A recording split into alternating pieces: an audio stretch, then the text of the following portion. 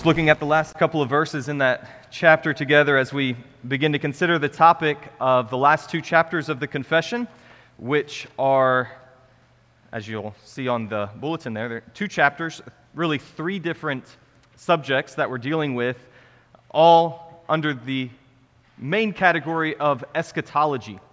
So we're thinking of the state of man after death, the resurrection from the dead, and then the last judgment.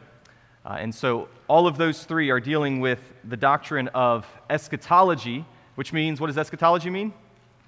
Anybody? What does eschatology mean? The end times, yeah. The end times, the study of the last things, the study of the end times. And so we are studying the end times tonight as we consider the state of man after death, the resurrection from the dead, and then the last judgment. And as we prepare to do that, let's read Philippians 3, beginning in verse 17. Brethren, join in following my example, and observe those who walk according to the pattern you have in us. For many walk, of whom I often told you, and now tell you, even weeping, that they are enemies of the cross of Christ, whose end is destruction, whose God is their appetite, and whose glory is their shame, who set their minds on earthly things. For our citizenship is in heaven, from which also we eagerly wait for a Savior, the Lord Jesus Christ, who will transform the body of our humble state into his glory. Will transform the body of our humble state into conformity with the body of his glory by the exertion of the power that he has, even to subject all things to himself. So a number of things there as we prepare to think about the doctrine of eschatology. First of all, notice Paul's heart toward the unbelieving. He says, many walk, of whom I often told you, and now tell you, even weeping.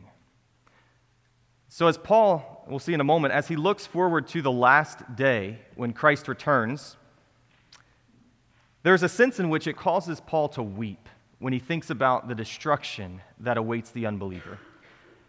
And so I think that sets a tone for us tonight as we think about the doctrine of eschatology. It's far more than merely an intellectual activity.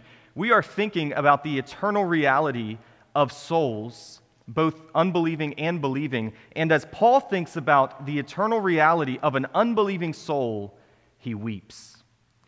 But at the same time, when he thinks about the eternal reality of the believing soul, he rejoices. He says, for our citizenship is in heaven, from which also we eagerly wait for a Savior, the Lord Jesus Christ. And he says, when the Lord Jesus Christ comes, he's going to transform our bodies into the state of his glory. We're going to be like him. And so on the one hand, Paul weeps for those who are lost when he thinks about the end times. On the other hand, he rejoices for the reality of what that means for the believer. And so as we study the doctrine of eschatology, the study of the last things, many of you are probably aware that it comes with a lot of dispute in many contexts when we talk about the last things. What are the specific events that are going to take place? When will those things take place? What's the order of those things? How are they going to take place? Is there going to be a literal millennial reign on the earth or not? Is there going to be a rapture or not? Lots of different questions that a lot of times, not always, but a lot of times only end up in heated debate and don't end up being all that edifying. The reality is the Scripture's teaching, and the confession's teaching tonight, is very simple, and there is a lot of common ground that every believer can grab onto and can stand on together, even if we might differ on some of the finer points of eschatology. We can all agree with what Paul has just said in Philippians chapter 3. And so at the very heart of eschatology is this idea that we are eagerly awaiting a final day, a day when the Lord Jesus Christ comes back, and a day in which we will be radically transformed into his glory, ushering in an eternity of joy in his presence. That is what every believer anticipates and rejoices in. And so I won't approach tonight from the perspective of polemics, though certainly we have our convictions in terms of what the last times look like and what they won't look like according to our understanding of Scripture. But I will attempt to keep it simple as the confession does and set our hearts and our minds on what is very clear regarding the hope of the believer. And so first of all then, the confession deals with the matter of the state of man after death. And so another way of describing this, another term that's used for the state of man after death, is the intermediate state. Anybody familiar with that terminology, intermediate state? So the term intermediate state, it obviously implies a temporary condition in between two different things. And so the idea is that when we die, there is a period of time between two events, between our death and the return of Christ. And when we die, we know that our bodies are buried in the grave. Then the question is, what happens to us? Our bodies are there, but is that us? Are we buried in the grave? Is that the end of us until Christ returns? Or what happens to us between the time of our death and the time of Christ's return? And that is the question of the intermediate state. And that's what the first paragraph of the confession is explaining. And so we'll look at that, just the first two sentences there of the first paragraph, describing the intermediate state. The bodies of men after death return to dust and undergo corruption. However, their souls, which neither die nor sleep, which have an immortal subsistence, immediately return to God who gave them. So there's, on the outline there, you'll notice there are two different distinctions that we need to make when we think about the intermediate state. What happens to us after we die? The first distinction that needs to be made is the distinction of body and soul. So when the Scripture speaks about us as human beings, it never suggests that we are only soul and not body. When God created Adam, he formed him out of the dust, but when did Adam become a living, breathing person? When God breathed his breath into him. And so Adam is more than body. He's soul. And every human being is more than body. We're soul, and we're more than soul. We're body. And so the natural condition of our creation is to be entirely human, both body and soul. The separation of body and soul is a very unnatural condition, which I think most of us today in our generation probably struggle with this less than people may have in different times in history. But the Platonic idea that all material is evil and only the spiritual is good is completely foreign to the Scriptures. Material is good if God has created it, and spiritual is good if God has created it. And man was both spirit and body in his creation, and he was good. And so it is necessary then for us to be complete the way that God created us to be. It's necessary that we have both body and soul. But at death, this is the very definition of physical death, at death, body and soul are separated. The body goes to the ground, is buried, and returns to the dust. That's the very thing God promised to Adam. If he would eat of the fruit, he would die. And then in Galatians 3:19, we read, by the sweat of your face you will eat bread till you return to the ground, because from it you were taken, for you are dust, and to dust you shall return. Death is the returning of our bodies to the dust from which it was created. But what about the soul? Where does the soul go when the body goes into the ground? Ecclesiastes 12, it uses a number of metaphors for death leading up to this verse, and then it says, then the dust will return to the earth as it was, and the spirit will return to God who gave it. So the description of death, according to Ecclesiastes, is the body returning to the dust from which it came, and the spirit going to God who made it. And so there's a distinction then in terms of the intermediate state between the destination of the body and the destination of the soul. They don't go to the same place. The soul continues to exist in a conscious state while the body returns to the dust from which it came.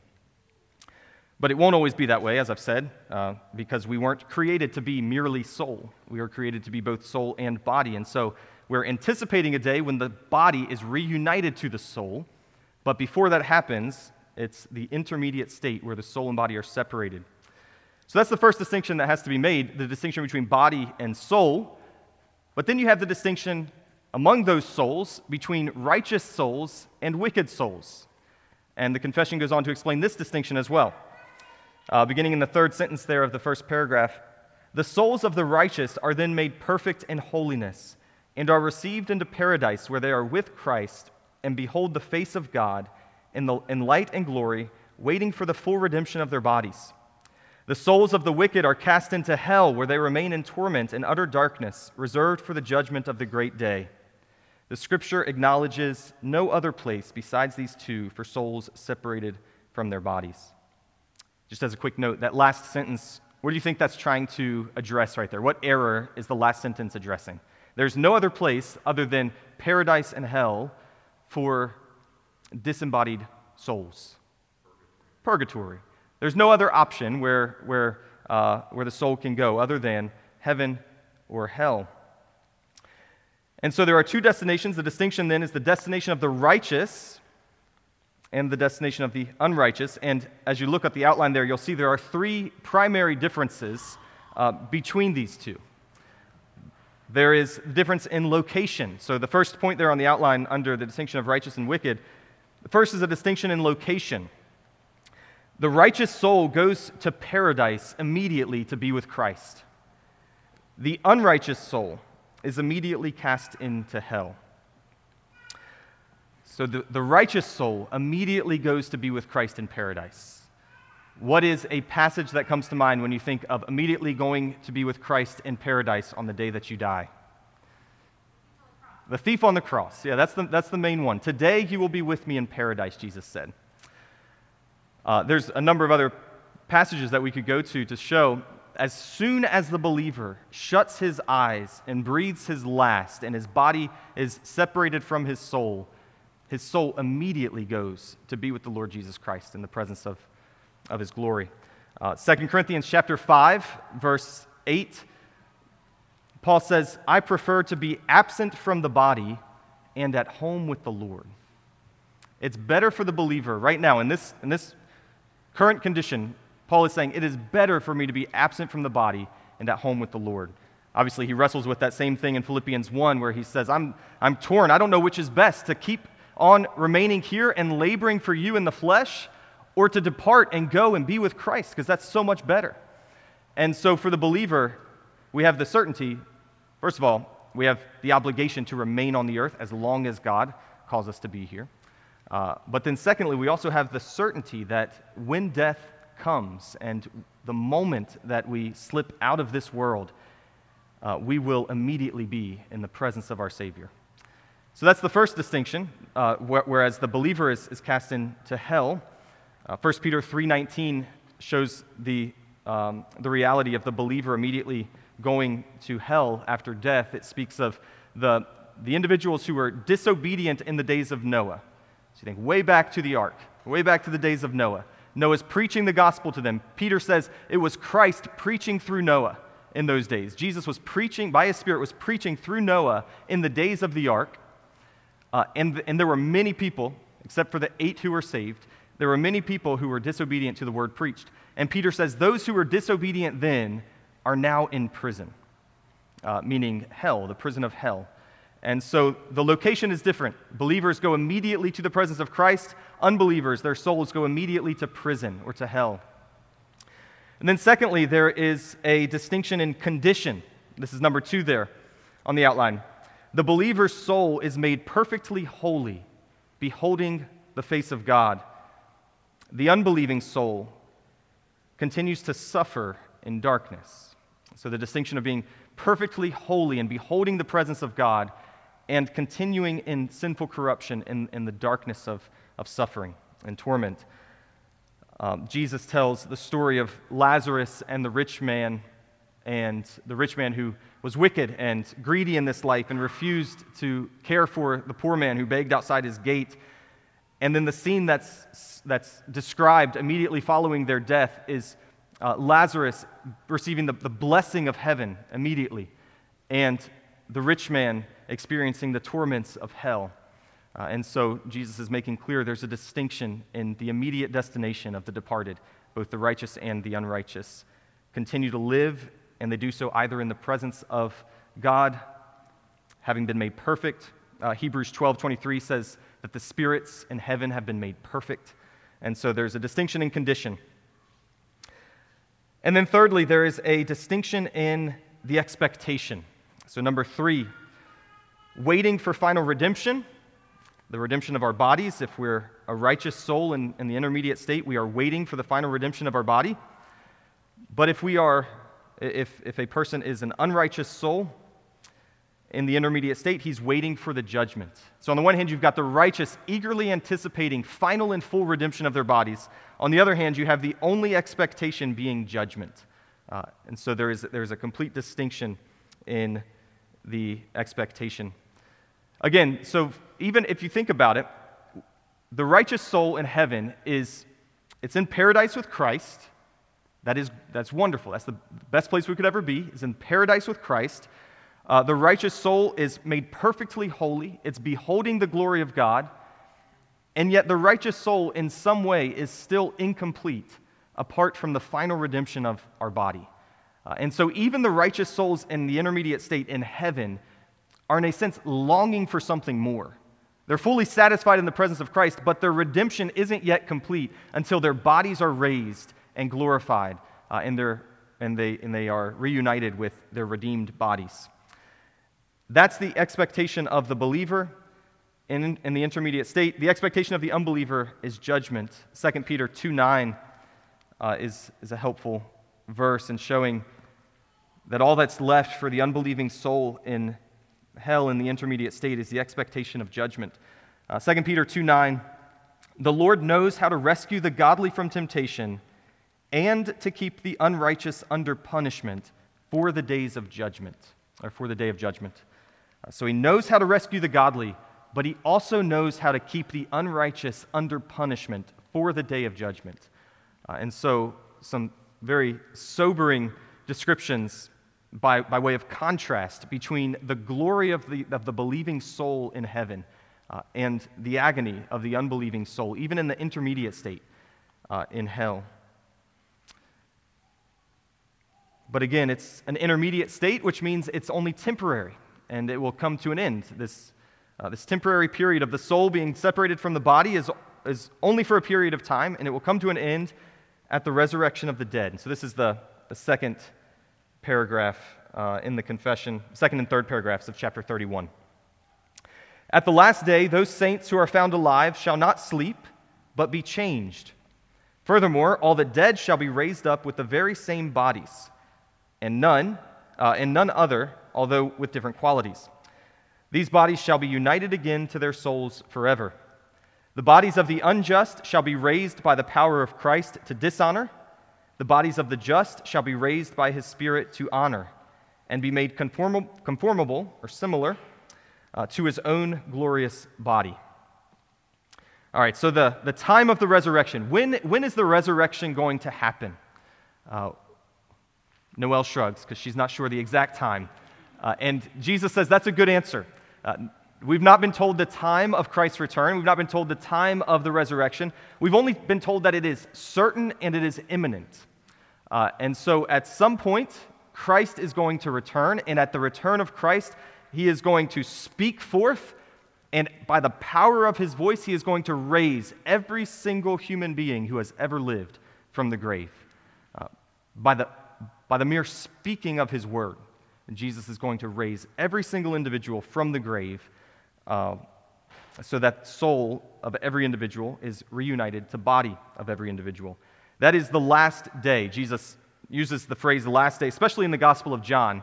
If you read through the Gospel of John, Jesus uses the phrase the last day multiple times in reference to the resurrection. He makes clear there is coming a single day in the future when Christ returns, and he will call forth the dead out of their graves and will reunite them with their souls. And there is a very different resurrection when we consider the resurrection of the dead with the resurrection of the righteous. Again, just like there's a sharp distinction between the intermediate state, there's also a very drastic distinction between the two resurrections of the righteous and the unrighteous. First of all, the unrighteous. I should probably make the point, the Bible makes very clear that the resurrection will be both of the righteous and the unrighteous. And so there are some ideas out there, some who would argue that the end of the unrighteous is just a ceasing to exist. They'll never be raised. They'll never experience hell. They will just cease to exist once they die. Jesus makes very clear that he will actually raise, by his own voice, he will raise every single person, both the righteous and the unrighteous. We could go to Acts 24:15 for that. I won't go there for the sake of time now, but Paul is basically just saying, I'm on trial right now for the hope of the resurrection, he says, because I believe that God will raise, that there is a resurrection both of the wicked and of the righteous. Paul says there is a resurrection for both, for all kinds of people. They will all be raised up from their graves. But the resurrection of the dead, the resurrection of the unjust, the resurrection of the unjust will be one of dishonor. They will be raised to dishonor. What do you think it means for the unjust or the unrighteous to be raised to dishonor? What will that look like on the last day? So imagine the day when Christ returns, and by his voice he speaks and the dead rise, but there are two groups of people who rise on that day. The righteous and the unrighteous. And on this side, the unrighteous are raised in dishonor. What do you think that looks like? Well, they died in dishonor, didn't they? To die in dishonor and corruption is to die in rebellion against the Lord, to die in unbelief, to die in spiritual death. And they won't be raised in a different condition than that. So everyone who dies in unbelief and in the misery of their sin will also be raised in unbelief and in the misery of their sin. And so it's not an honorable resurrection. Nothing has changed. We think about, and we'll get there in a moment, we think about hell and the eternality of hell, and we think, and rightly so, we're grieved by that reality, but we think certainly it must relent at some point, but we forget that the rebellious heart will continue to rebel against its creator throughout the duration of hell. There's been no change in the core of the individual's heart by virtue of his resurrection. He is raised in the same dishonor with which he was laid down in the ground, which is a heart of rebellion against his creator.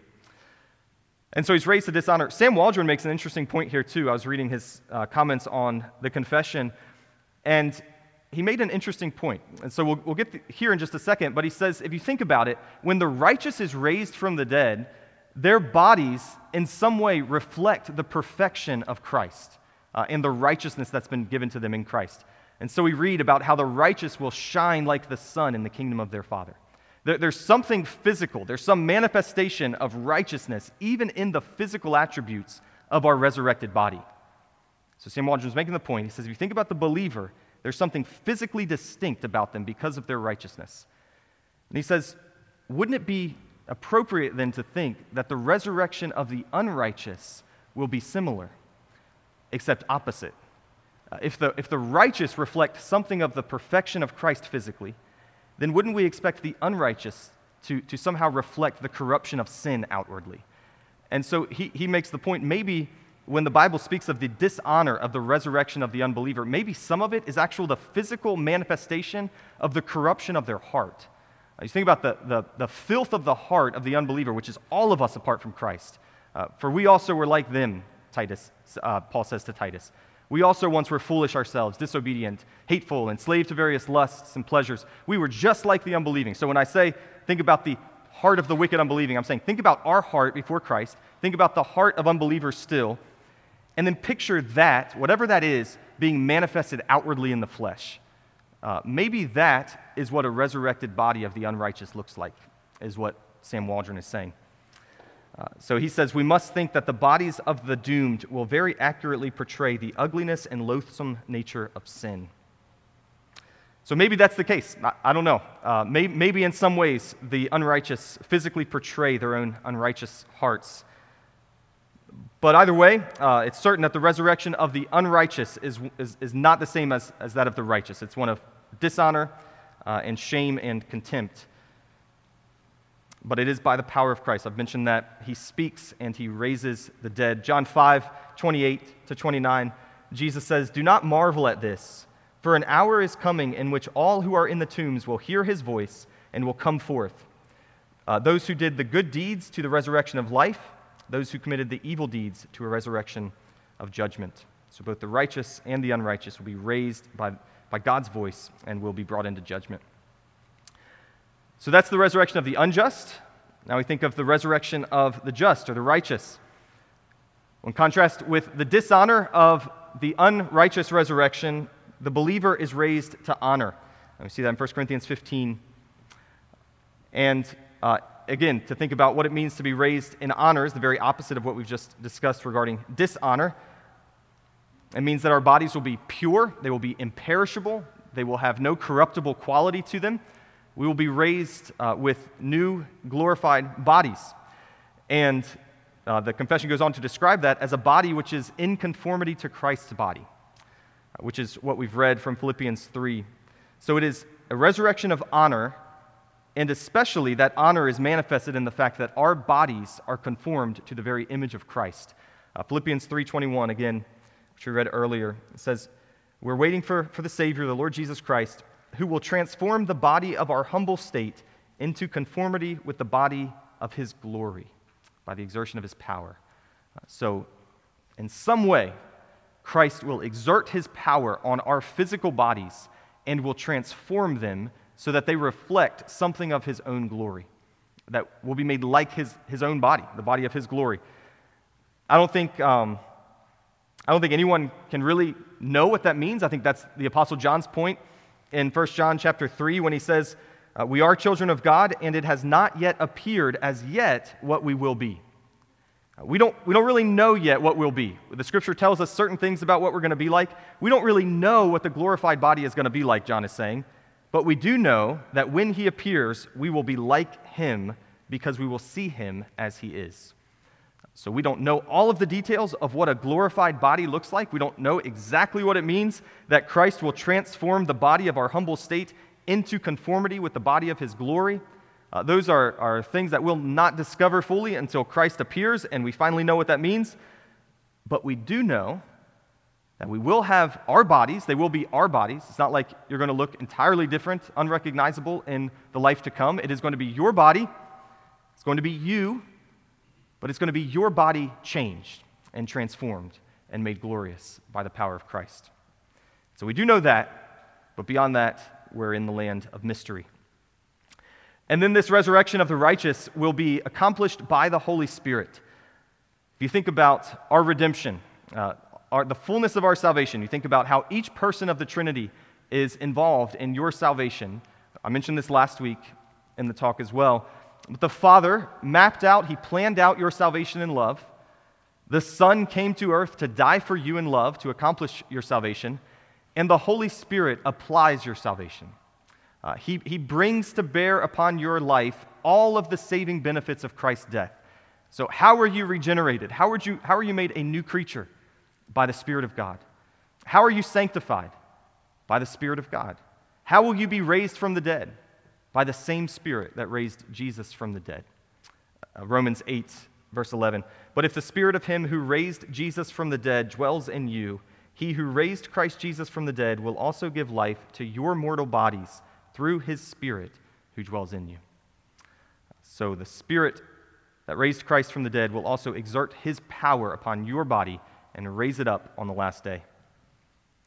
What about saints who are living at the return of Christ, who never die? What about those who are still on the earth, are still breathing, still going about life on the day that Christ returns? What's going to happen to them? The answer is simple. They will never die. They will never experience death. They will be immediately transformed into the state of Christ's glory. That's found in 1 Thessalonians 4.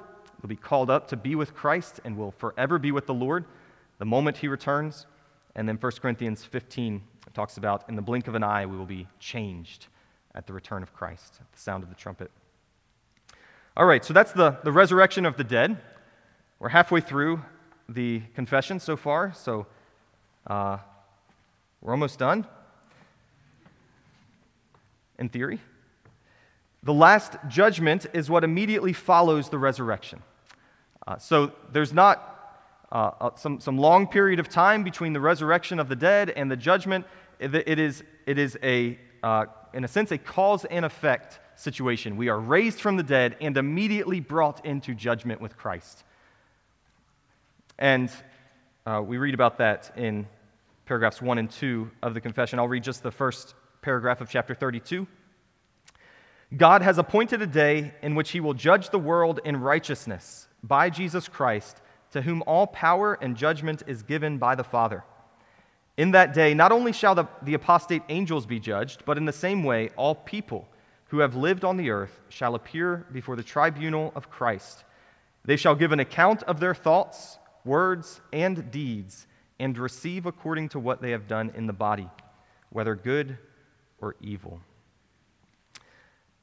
So first of all, then, how is God going to judge the world? How will he judge the world? It's very clear from the Scriptures he will do so through his Son. God has appointed a king upon his throne. Jesus Christ, he has raised him from the dead. He has seated him as king of the earth. And God will judge the world through the one that he has placed on his throne. Acts 17 talks about that in Peter's sermon. He will judge the world through the man, Christ Jesus. And then Jesus says, not even the Father will judge anyone, but he has entrusted the Son with judgment. So the way that God will judge the world is through his Son, whom he's placed upon his throne. What about the objects of judgment? Who's going to be judged on the day of judgment? And the confession said, all people, along with all fallen angels. Matthew 16:27 makes certain that every single person is going to be brought into judgment. It says, for the Son of Man is going to come in the glory of his Father with his angels, and will then repay every man according to his deeds. So if you're a woman, you're excused. Just kidding. I'm just making sure you're awake. For the Son of Man will come, and he's going to repay every man according to his deeds. Every single person. And what's the basis of this judgment? Well, as we just said, according to his deeds. Every person will be judged according to his or her deeds. All of us must give an account of what we've done, what we've said, what we've thought, what we've done with our hands, our eyes, our mouths. Everyone will give an account. Of course, for the believer, the account that we give will be a pleading of the merits of Christ. So when we enter into judgment, what that means for the believer is recognizing that if God were to judge me according to my speech, my thoughts, and my actions, then I would be right there with the wicked in their condemnation. But for the righteous to enter into this judgment, the judgment of Christ of all people, for the believer to enter into this judgment is for us to plead the merits of Christ. And so in this life, we take refuge by faith in the perfect Son of God. And then when we come into judgment before Christ, we plead nothing other than the blood and the righteousness of Christ. And we say, this is my only hope before the judgment of God. It is the righteousness of Jesus Christ that I have received through faith alone. But the fact still remains that every person will enter into judgment, whether believer or unbeliever. We will all enter into judgment, and we will either stand on the basis of our own deeds, supposed merits, or we will be hidden in the merits of Christ. But we should recognize that this is an all-encompassing judgment for every human being.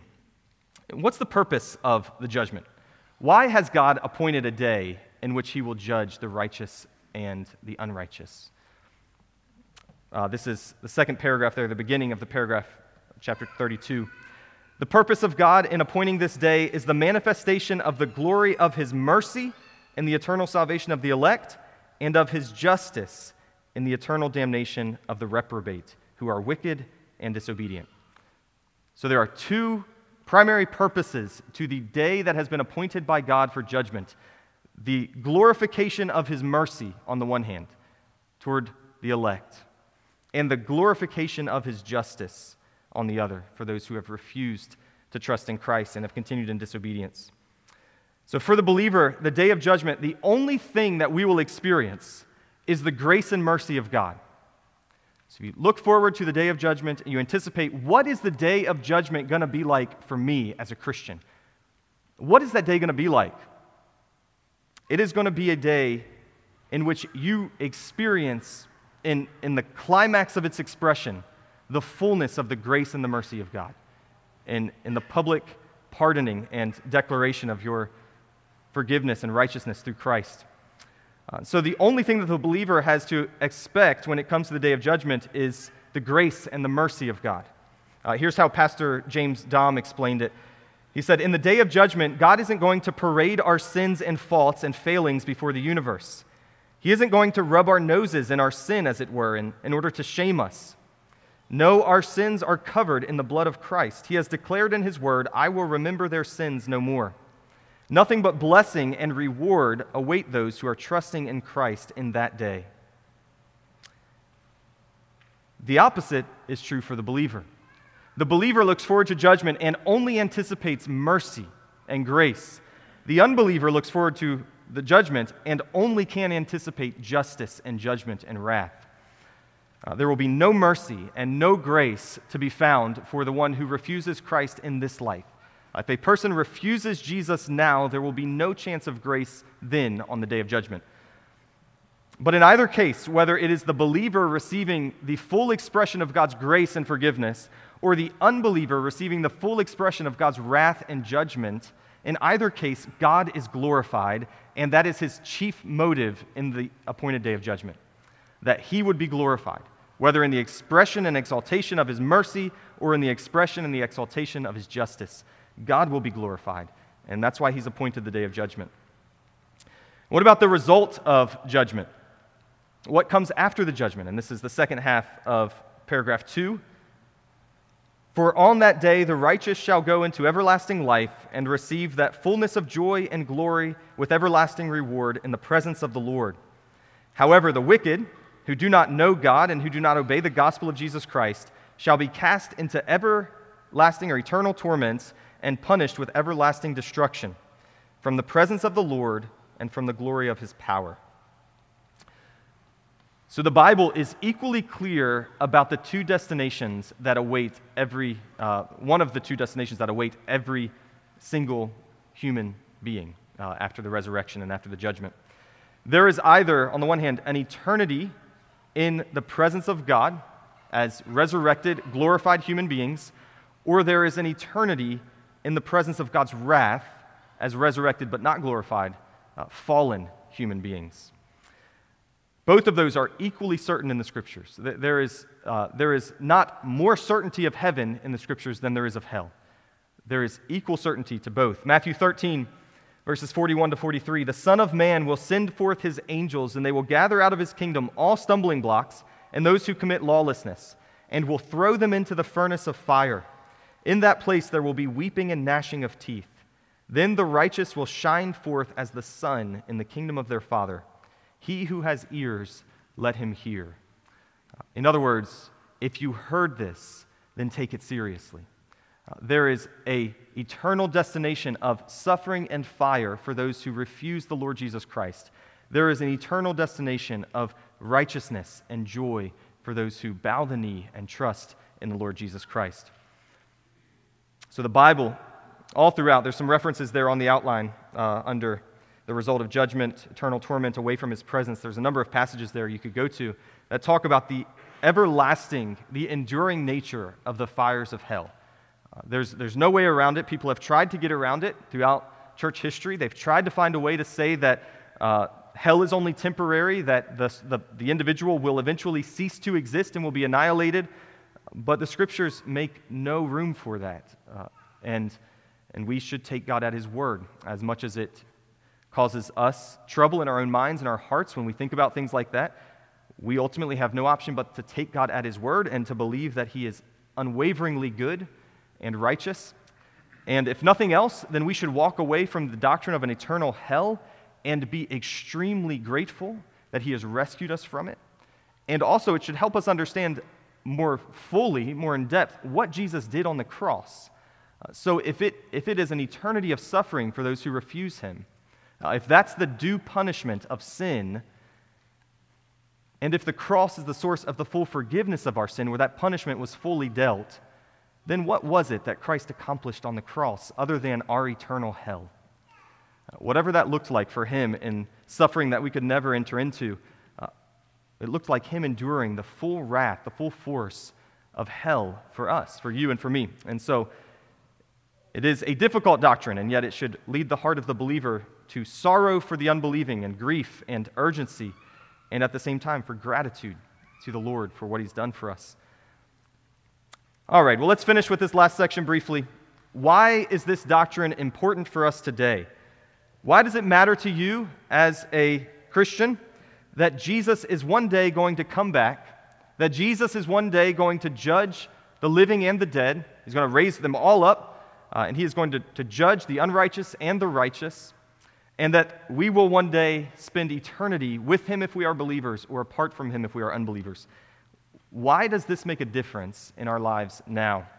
And this is the last paragraph of the confession. Christ wants us to be certainly persuaded that there shall be a day of judgment, both to deter all men from sin and for the greater consolation of the godly in their adversity. For this reason, he keeps that day unknown to men in order that they may shake off all carnal security or human self-confidence and always be watchful, because they do not know at what hour the Lord will come, and so may always be prepared to say, "Come, Lord Jesus, come quickly. Amen." I think this paragraph is a fitting way for us to finish the entirety of the confession, not just this chapter, but really the entirety of the confession. So if you remember, very early on in our series through the confession, I quoted R.C. Sproul, and I said something along the lines of, theology must always end in doxology. Theology must always lead to doxology. Theology is the study of God, a study of doctrine. What is true about God? What is true about salvation? What is true about his word? The study of God must always end in doxology, or praise, or worship, or adoration.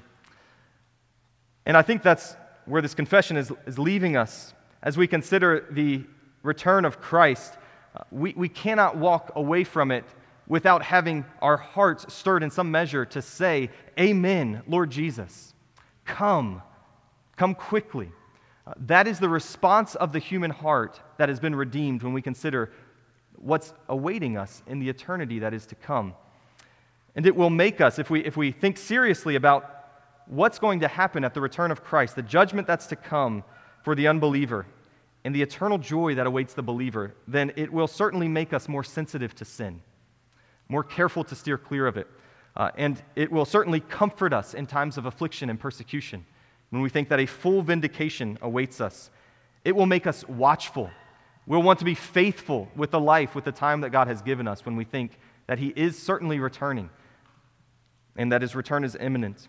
And it will keep us eagerly longing and waiting for his return. A good study through the New Testament, when you have time, would be to look at the way that eagerly is used in the New Testament. Do a study of the word eagerly. And you will see that many, many times in the New Testament, we are told that the believer is eagerly anticipating the arrival of our Savior. Eagerly looking for it, waiting for it, longing for it. Good theology will lead us to doxology, to praise him, to worship him, to adore him, and to long for him. And I trust that as we continue to live in the reality of his return, that's what Christ will do in our hearts, will increase in us the longing for his return. Let's pray. Our Father, we thank you for the hope that we have as believers. We thank you that not one of us who is in Christ has anything to dread at the day of judgment. We thank you that you've delivered us from that dread by having united us to Christ and his righteousness.